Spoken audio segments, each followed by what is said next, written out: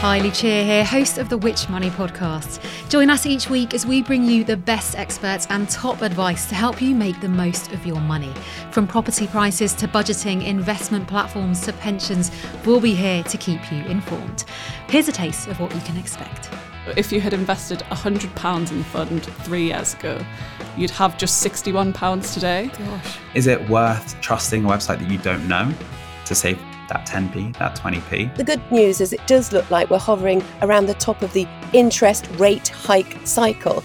If I asked you what you earned here, you'd be absolutely horrified because we're told we should not talk about money. Make sure to join us for new episodes every Friday, and I'll see you then.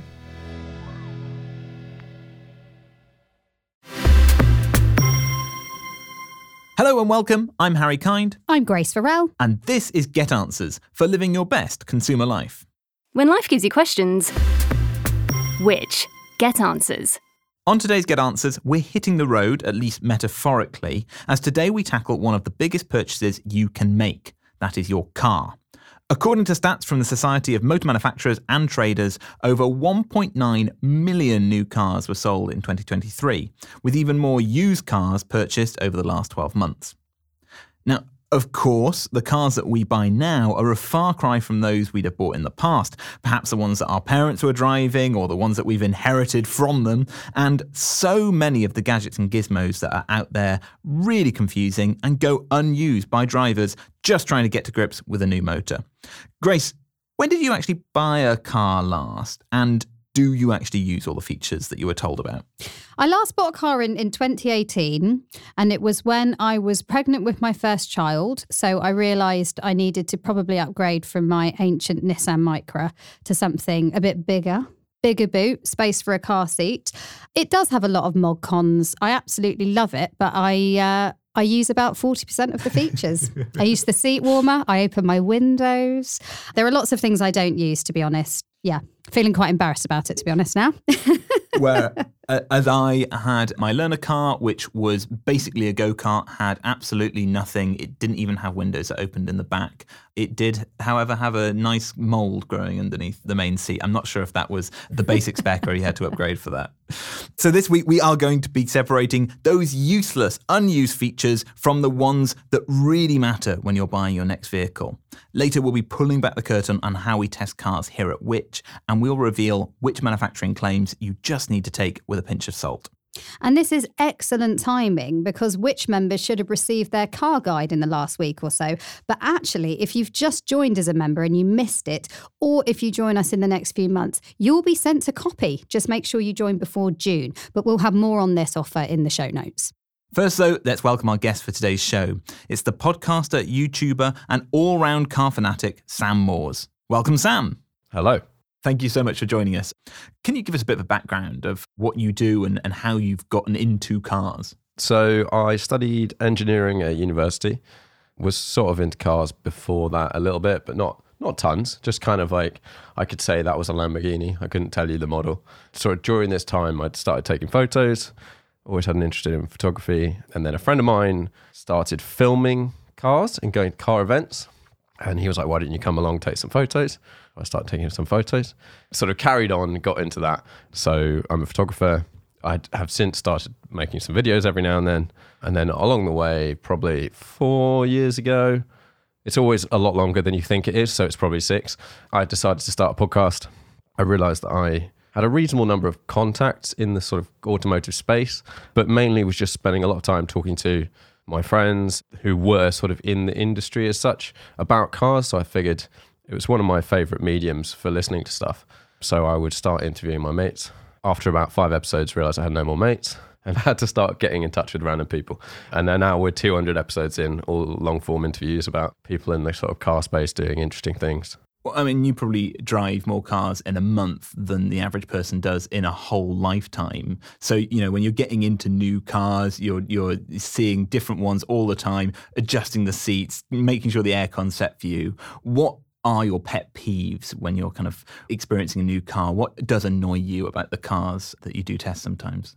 I think it depends on sort of new cars versus older cars. Some stuff that's been quite annoying recently, a good example, You get in a car you've not driven before, and the things you want to do is adjust the seat and sort of get set up and whatever. And most cars now, you can plug your phone in, and if you're on Apple, it'll say turn on CarPlay, and it's kind of done most of the stuff you want to do, set the temperature. But I was in a new Range Rover. There's no sort of buttons really there. I think there was something that looks like a seat, but you can't move much. There's like 2 buttons or something. So you press a button that then on the central screen brings up a sub-menu with a seat on it, which has like 18 slider options. You're moving at this point in time. Probably shouldn't be. But normally you just reach down the side of your seat, move it a little bit, and you don't need to look at it. You start adjusting your seat of one of the 14 million options because it's got all the kit. And then after about 2 seconds, that sub-menu just retracts, just disappears. And you have to start the whole process again. You have to press the button, and then it pops out again, and then you start.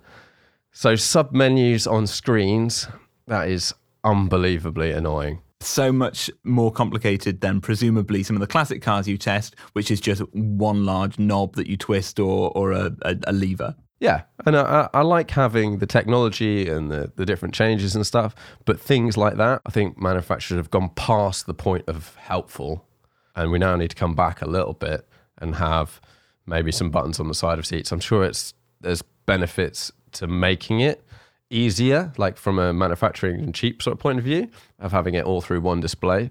But there are certain things you want to be able to do without looking at them. I don't know, turn on the music or whatever. It's normally on the steering wheel, but a dial rather than some sort of tap haptic feedback buttons that you're driving along a road and you're jiggling it around and your hand's not always in the same place. I don't know. There's plenty of stuff like that.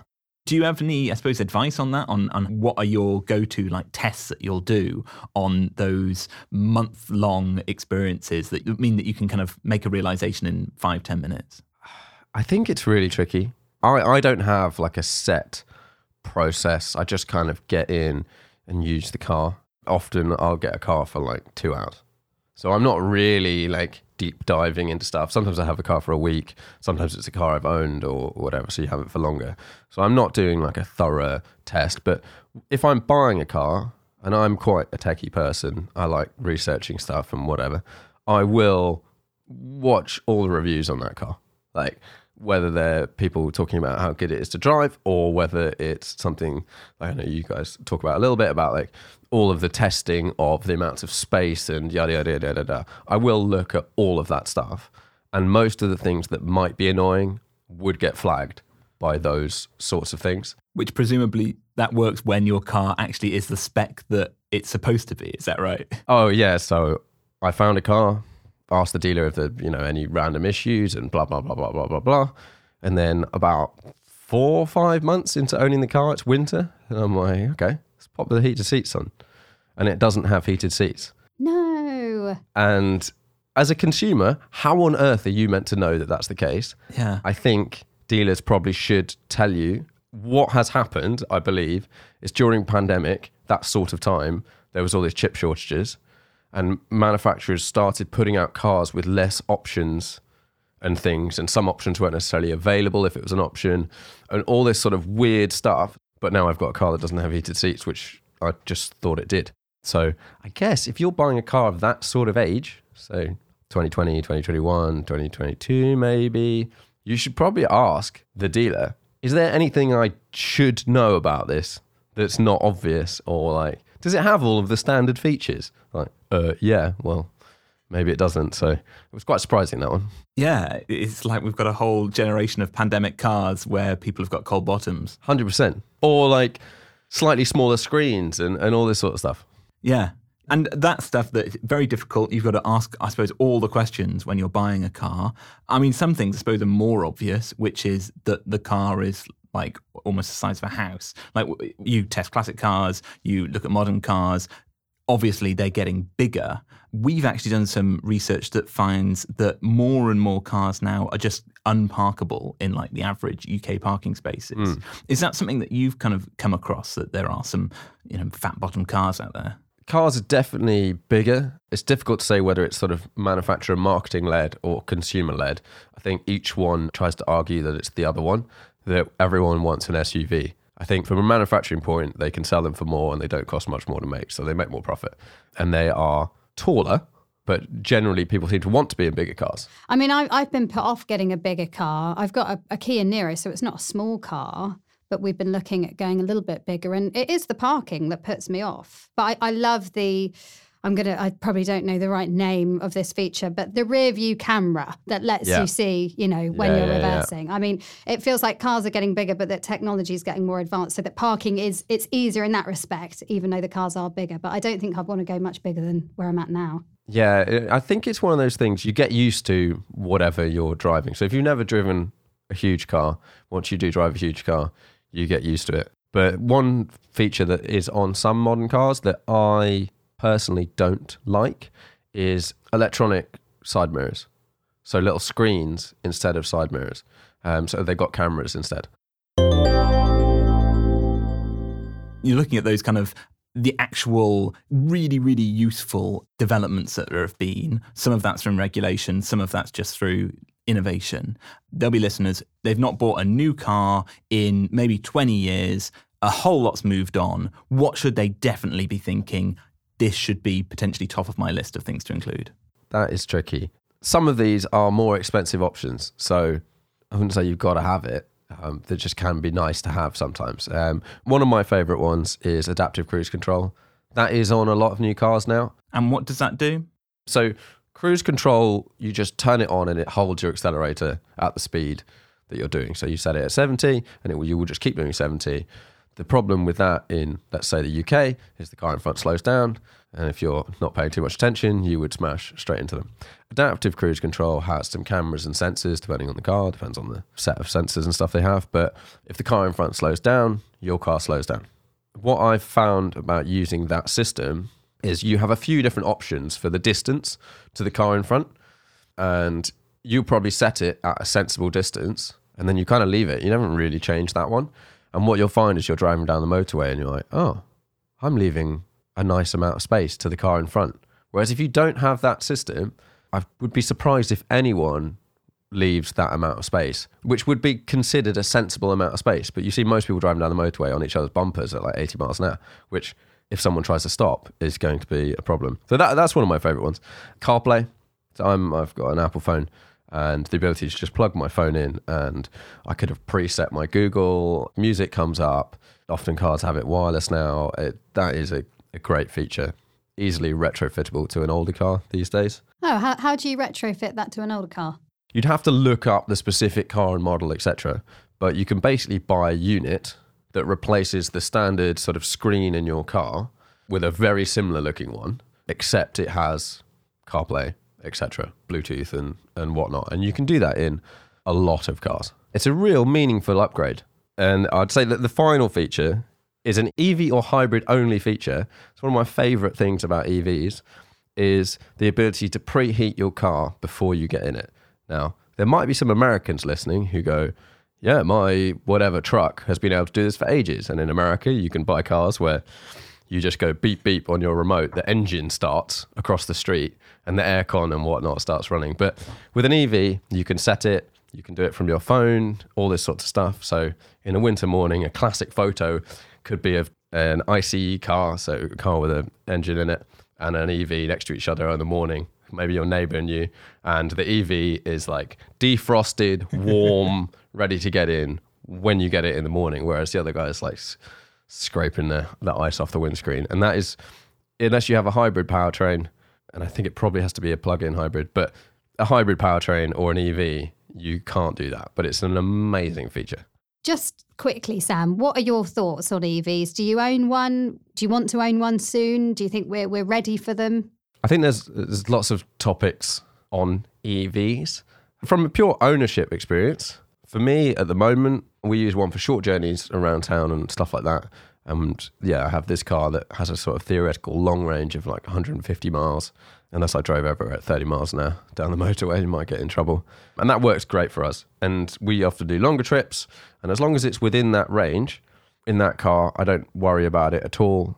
I wouldn't want to be charging that particular car out in the world all the time. Just from my life, I can't be bothered. But it's not a hassle charging electric cars. I would look at the range and don't take what the manufacturer says. It's not even what the manufacturer says. The manufacturer is not lying to you. It's a test that an outside body has put the car through, and it's just not realistic for day-to-day driving. So the US have a different test, but that is actually much more representative of what you would actually get. So if I looked up my car, it would probably say 150 miles rather than 250 on that one. And actually, that's what we do here at Which, is that we do a real life test on EV range so that you know how far you're going to be able to go in a real life conditions. But we're going to find out more about our testing regime after the break. Last minute escapes. In the sun. What is the best airline? Or the worst airline? What happens if my flight is delayed or cancelled? Would I be put on a new flight? Or would I be refunded? What if it takes me days to get home? Benefits of a UK staycation. When life gives you questions, get answers at which.co.uk.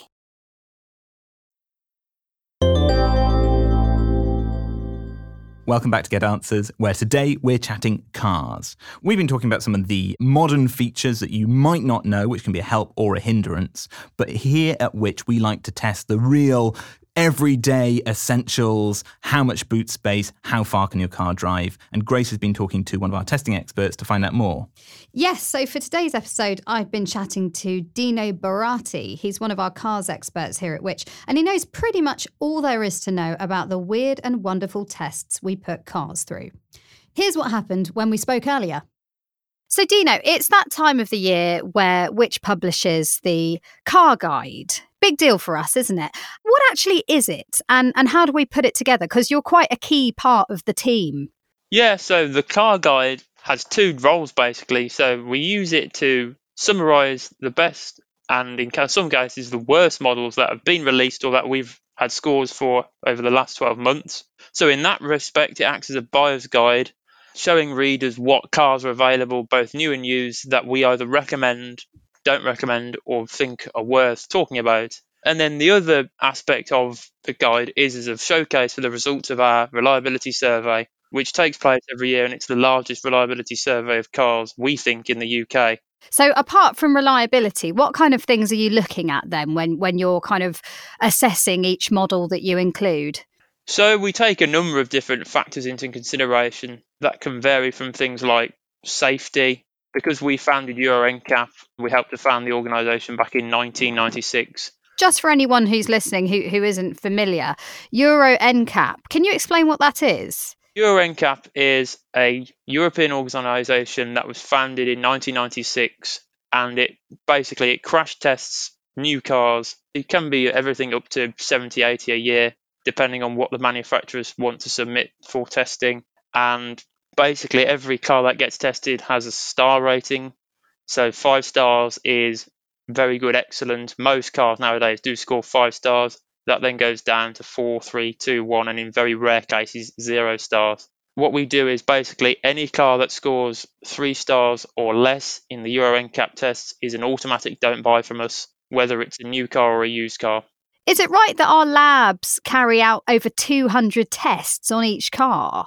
Yeah, our lab does carry out a lot of tests on each car. I mean, they can have each vehicle for 2 weeks. That's how long it can take them to carry out tests on each car, basically. Can you give us an example of some of the tests that they do?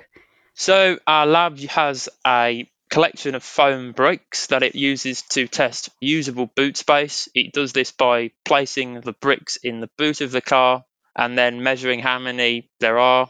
Because the bricks are usually different sizes, they can then look at those bricks and work out how much usable space there is. The amount of usable space there is very rarely tallies with what the manufacturer claims the car has for actual boot space.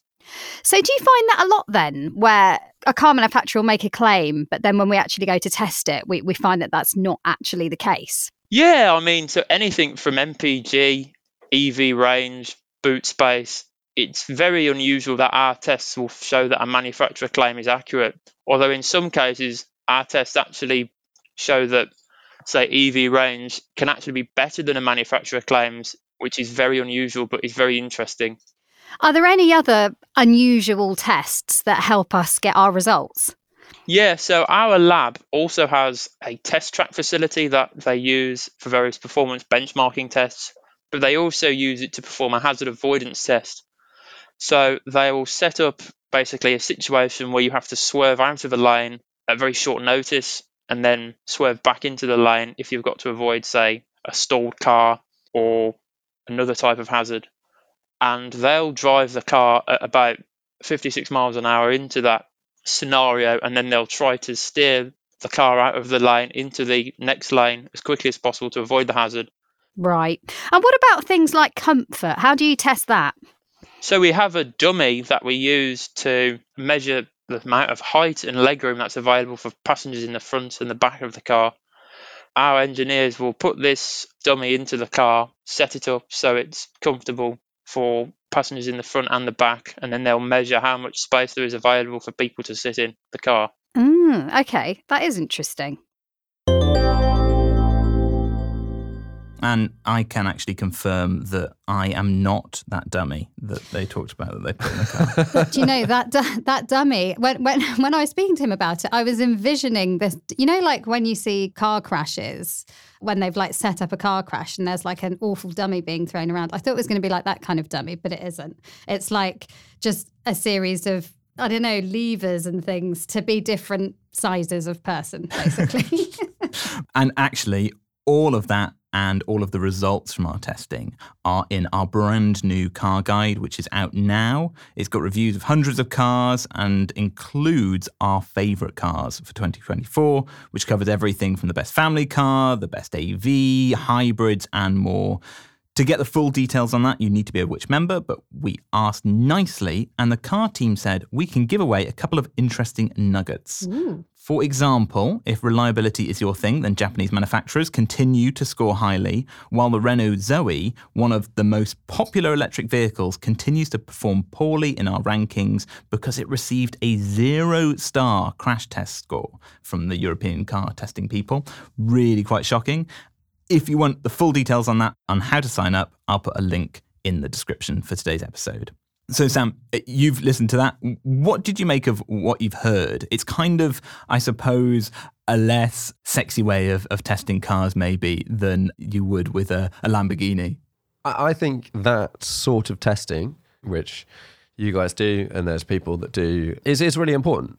I think being able to look up and compare between cars and all done scientifically makes a huge difference. And like, I get friends asking me sometimes less than I'd hope. Often they just tell me what they've bought and I've gone, why have you done that? But doing all these things, they might go, oh, okay, I've bought, for example, Grace, you were saying, oh, we're looking for a slightly bigger car. Now, are you looking for a bigger car because you want a bigger car or do you want more space? There might be a manufacturer that makes a car that's the same size that might have not even necessarily more interior space. It just might be much more usable. One that we've come across with our cars is if you've got a big kind of holiday luggage bag. Some cars, you can put that bag in end on, sort of pointing away from you, straight in the boot, and therefore you might be able to get, 4 side by side. Whereas some, it's not quite deep enough, or the seat reclines back a little bit, and some cars let you move the backrest on the seat, which could change this problem. And it means that you can just about fit it in. Whereas if you have to put them sideways, the Tetris doesn't work and you might only get 3 in rather than 4. Really kind of niche-y, nerdy type stuff. No, we love it. Trying to look at manufacturers' literage on their websites, this is when it starts getting nerdy.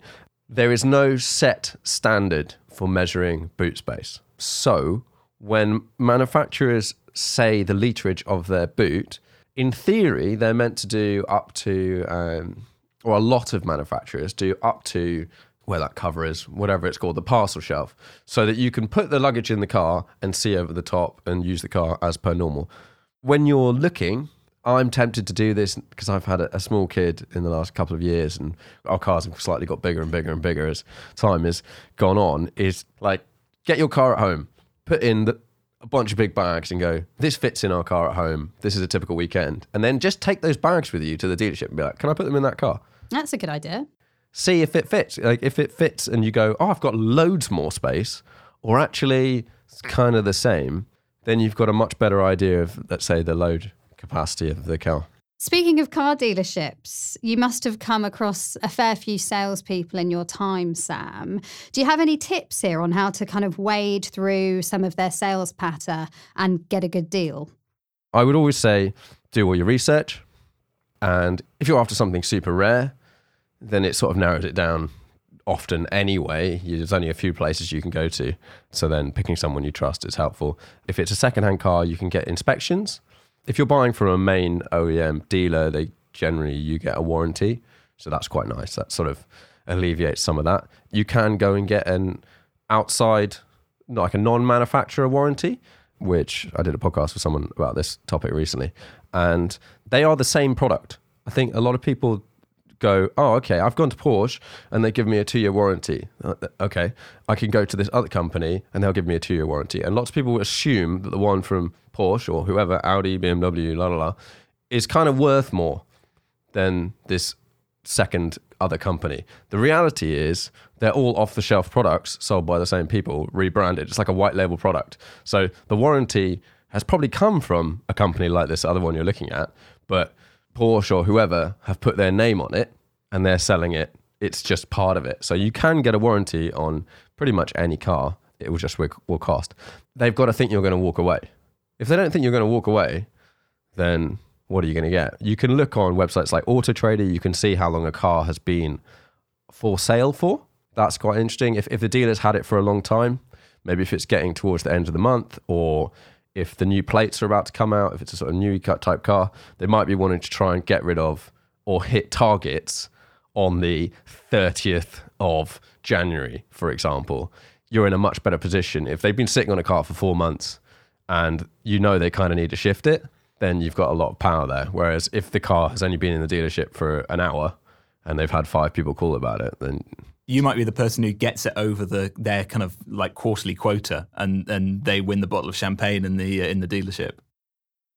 And what about things like looking in other parts of the country for a car? Because cars don't always cost the same price in all parts of the country, right? No, they don't. So, for example, if you try to go sort of super extreme, if you are selling a convertible and you are in, I don't know, Alaska in the winter, there's a lot less people that want to buy that car. If you go to the south of France in the summer, you'd say, oh, maybe there's a lot more people that want a convertible down here. So there are shifts, and it's always it's very easy to do now. There's places where demand is high, places where demand is low. Some cars are more popular in certain locations. Maybe if you lived in the desert, there's more off-roaders and Toyotas and stuff like that, trucks and things. If you live in central London, there might be probably loads of massive cars because everyone needs off-road cars in London. But there is fluctuations, but the internet has made it very easy to see what's for sale. And I think that's worked both ways. I don't think you're going to get necessarily crazy deals, but you can find stuff easily. And if you're willing to travel, the dealer is also aware that if you've traveled there, they know you don't want to go back without a car. Yeah, you are a captive audience. I've got one final point that I didn't mention, or just a couple of little ones on buying cars. So condition of the car, look at the car. If you can take someone else along with you, if you've got a friend that's sort of, that person that spots a spot of dust from a mile away, or a picture that's not hanging straight. If you've not got a real car enthusiastic person, take that person and just have a look around the car. See if the doors all open and close properly, if the panel gaps, so the sort of gaps in between all of the bodywork, if they all look kind of similar. Does anything look different? And then service history. So has it got any? Have people kept the documents? The manufacturer, when they make them, they go, okay, the oil needs to be changed after 5,000 miles, 20,000 miles, whatever. If it's not, what you're doing is you're increasing the wear on the car. These cars are built, things need to be changed, brakes, etc., etc., etc. And if you've got receipts for all of that stuff, then one, it says, what's the person like who's had this car before? If they've got a folder with the name of the car on it and like a picture on the front, and they've got every single document ever and photos of, I don't know, holidays or whatever in this set of documents, they care about that car. If there's nothing and there's one key, and you're like, where's the other key? And they're like, I don't know. All that sort of stuff. It tells you a little bit about the car's life other than the pure numbers. Finally, if you can settle a debate which has been going on in our social media groups, which is, are car headlights getting brighter? And if they are, as a driver, do you think that's a good thing, or do you prefer the nice dim orange glow of a classic car? It's 100% a good thing. Anyone drive a classic car in the winter, in the dark, in the rain, you want to see the objects before you hit them. Like, I did a great experience taking an old 911 to Sweden in the winter, and we mounted some extra lights on it. And even then, they were absolutely awful. Unbelievable. But seeing is a good thing. Seeing, but then also being blinded. I don't know. Well, it's a fine line. The technology is getting the top end, which will filter down to everything. We have these things called matrix lights now. So they're lasers and whatnot. But as the car is coming towards you, the lights literally part around the car. It's really tricky. It's on like high-end, I don't know, German stuff and whatnot. But literally, your light is a normal beam, and then as the car comes towards you, a dark block covers the car, so they don't get dazzled, and you can see to the left, to the right of them, above, etc. It's really trick. Sam, thank you so much for joining today. Just a huge trove of knowledge. Obviously, there's a whole lot more where that came from. Where can people find you on your socials and listen to your podcast as well? Yeah, my name's Sam Moores. I have a podcast called Car Chat. It's on all podcast platforms. You can also find me on YouTube, Instagram, etc. Blah, blah, blah, blah. All of that. Thank you, Sam. Thank you so much. Really been fantastic. And a big thank you for joining us. Thanks very much. We hope you enjoyed today's episode. If you'd like to get in touch with us and have your message read out on our next episode, then we're on email at podcasts@which.co.uk and @whichuk on socials. And that's the same place to send your feedback on how you're enjoying our episodes here on Get Answers. As we mentioned earlier, it would be great if you would help us out and leave a rating and a review wherever you're listening. So, Grace, what are we up to next time? Well, it's an important one, so make sure you don't miss it. We are pressing the fast forward button and discussing the future of scams, helping you stay one step ahead of the fraudsters. And we'll be joined by one of the brilliant team behind BBC's Scam Interceptors, which is a fantastic programme, so don't miss it. And remember, if you want more great stuff to listen to before then, check out the Which Money Pod for your personal finances. And we've got the best stories from Which Magazine narrated for you over on Which Shorts. Today's Get Answers was presented by me, Harry Kind, alongside Grace Farrell, produced and recorded by Rob Lilly-Jones, and edited by Eric Breer. And thanks again to our wonderful guests, Which expert Dino Barati and the brilliant Sam Moores. We'll see you next time. Bye-bye. Bye. Scammers are stealing hundreds of millions of pounds every year. They bombard us with fraudulent texts, emails and calls. And what's more, their tactics are getting increasingly sinister. To keep across the latest scams, sign up to our free Scam Alert service to help you stay ahead of the latest scams and protect yourself. Go to which.co.uk/Scam Alert-newsletter. That's which.co.uk/Scam Alert-newsletter. Thank you.